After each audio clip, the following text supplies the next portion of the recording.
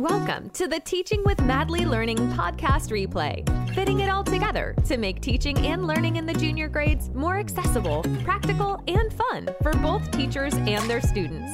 Here's your host, teacher by day, mom of three, and curriculum creator of all the things from madlylearning.com, Patty Firth. So the school year's almost done. Are you on vacation mode yet? Well, before you head off on your summer vacation and your well-deserved rest and relaxation time, take these last few weeks to get yourself prepped and ready for next year. Trust me, it will save you a ton of stress and headache this summer, especially in that back-to-school season where you're still partly in summer mode, but you're also stressing about back to school and not being ready. The work you do now while you're still in the classroom, before summer vacation starts, your report cards are already done. The work you do now will definitely pay off when it comes time to get back to school ready. Hey everybody, my name is Patty and I am a teacher here in Ontario, Canada, and I'm also the founder and CEO of madlylearning.com. And we have a new episode every single week that is all about teaching and learning in the junior grades here in Canada. So if you are a Canadian teacher, just hit the like and subscribe buttons and make sure you don't miss a future episode that will help make your teaching life easier and more engaging for both you and your students. So, what are some of the things that you can do now in these last few weeks of school? Your report cards are done. What are you going to do to get yourself back to school ready so that you can actually enjoy your summertime? Well, often right now what's happening is you're starting to get your classes built. So if you're a permanent teacher and you know what you're going to be teaching next year, or you're most certain of what you're going to be teaching next year, chances are your classes are going to be built. This is a great time for you to have a look at who is potentially going to be in your room next year and just get a general understanding of ability levels. Now, really the question you need to be asking yourself is how many of my students are going to be modified for academically? And how many students may be working below grade level but are not on modified programs?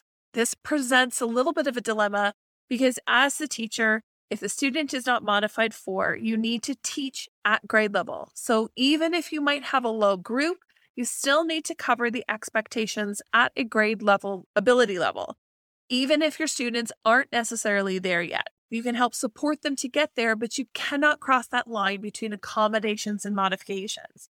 We have a previous video all about the difference between accommodations and modifications, and we will link it in the show notes to make sure that if you are wondering where that line is between modifications and accommodations, you can go check out that video for more information.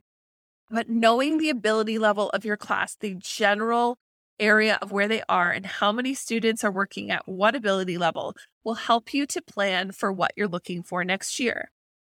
Now, there's some things that you can do to get ready now here in June that will help you to relieve some stress and headache those last couple of weeks of August when you are really, really wanting to just stay in vacation mode, but your brain is starting to have the back to school scaries. So spend the time now so that your brain knows that you are ready to go. The first thing to do is really to look at the curriculum. Now, the curriculum here in Ontario, at least, seems to be constantly changing. We are constantly having updates. We have updates to the science curriculum. We've had updates in the last couple of years to the math. There's potential updates to the language curriculum coming. Those literally could be dropped at any point. And social studies has been revised recently as well. So there's been a lot of changes.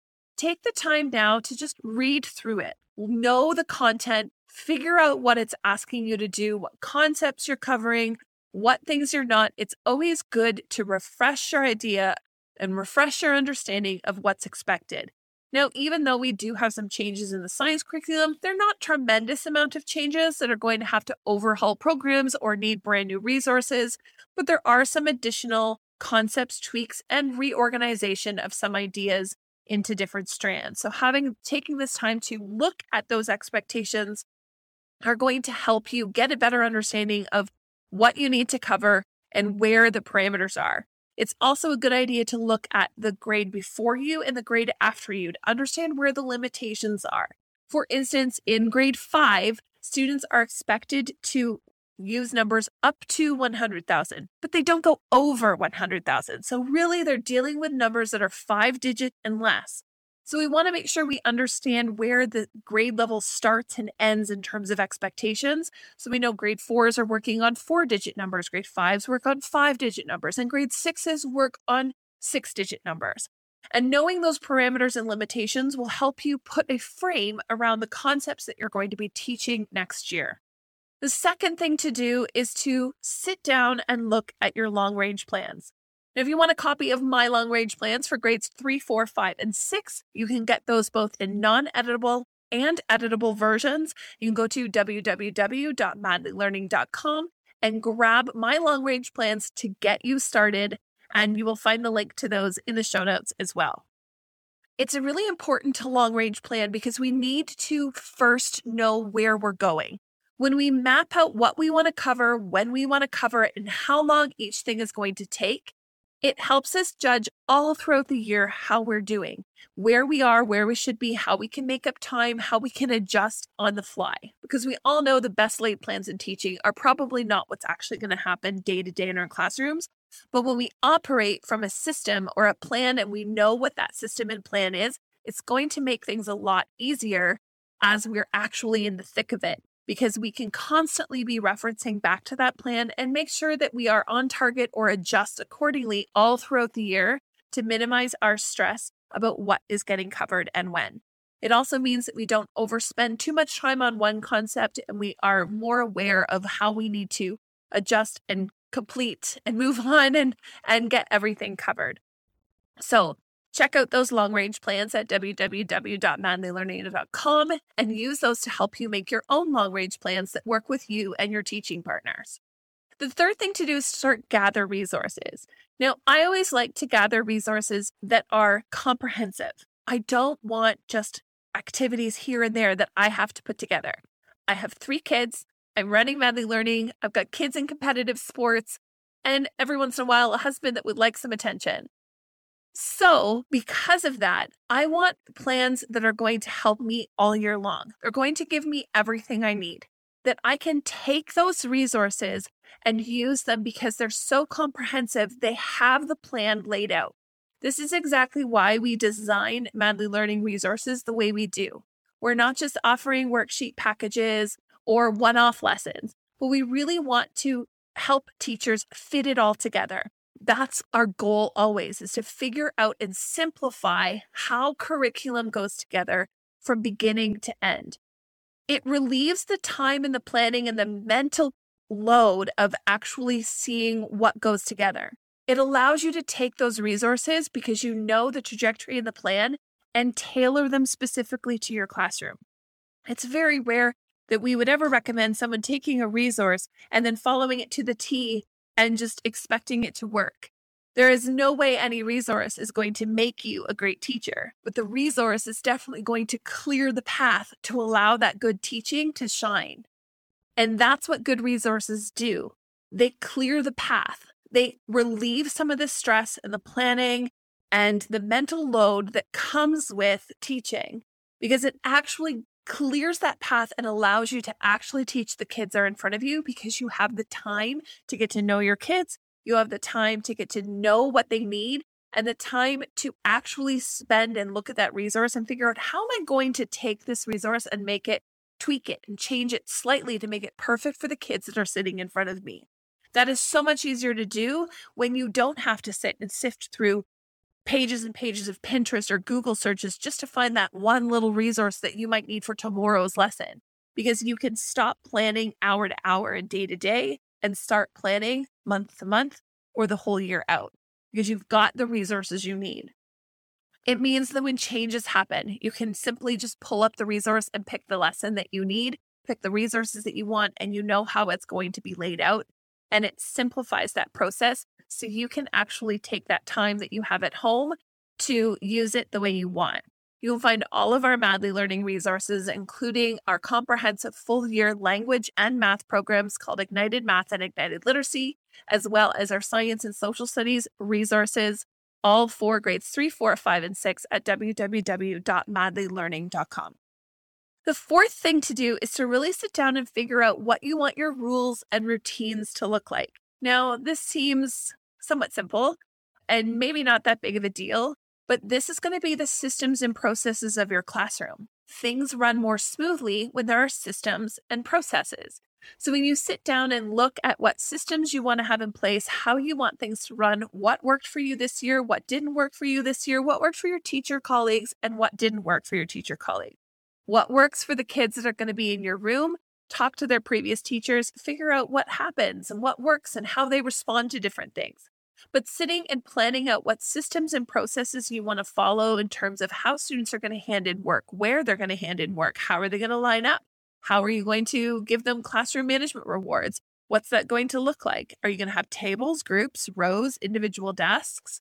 Are you going to have flexible seating or not flexible seating? These are all choices that you can sit and plan now. What are the rules, the routines, and the systems and the processes that students use to go through all of those tiny little details that make your day as a teacher run smoothly? When you spend the time now to plan out exactly what those rules, routines, and processes are going to look like in your classroom, it means that you will have walked through those ideas.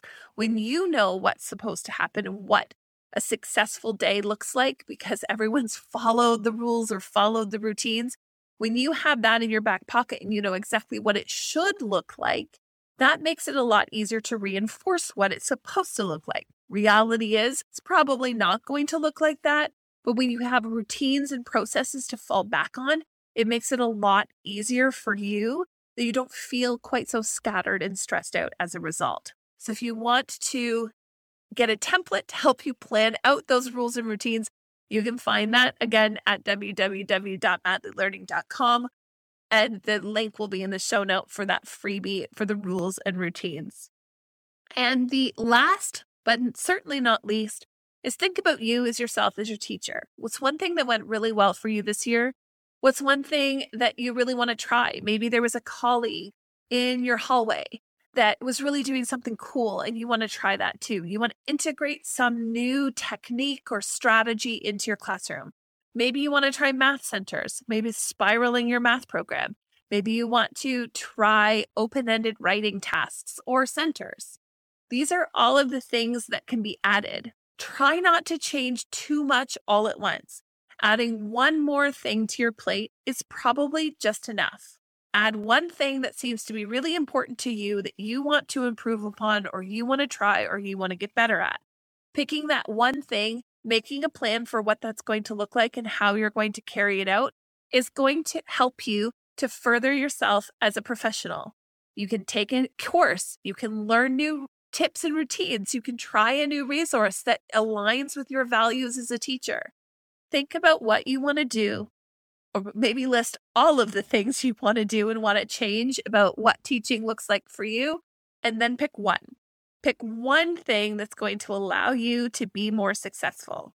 When you do that, it's going to help you and keep your progress professionally as manageable as possible. Unfortunately, the reality is if we try to change too much too fast, we will often end up back into our rut of our old ways, which we're not very happy with, or maybe we wanted to try something new. So whenever you're making a goal as a teacher and how you want to grow professionally, pick the one thing you want to try and then go for that. Learn more about it, engage in it, find people that are already doing it, learn from them, and then try to incorporate those ideas and make them your own so that it looks authentically for you as to what it is you want to be able to do. So the reality is that right now we have time. We have a few weeks. Everyone's winding down. There's lots of things to do. There may not be so much planning at the end of the year, and we've got some trips and things, but now is a great time during your prep or during your downtime. If you find that there's some time for you to use that, take the time to plan out now what next year might look like while you still have access to your school and to your resources and to your colleagues so that you can actually enjoy your summer for as long as possible. Thank you for listening to the Teaching with Madly Learning podcast replay. Join me on www.madlylearning.com for more information on all things teaching in the junior grades. Don't forget, you can always catch this show on the Madly Learning YouTube channel. See you next week for another replay episode of Teaching with Madly Learning.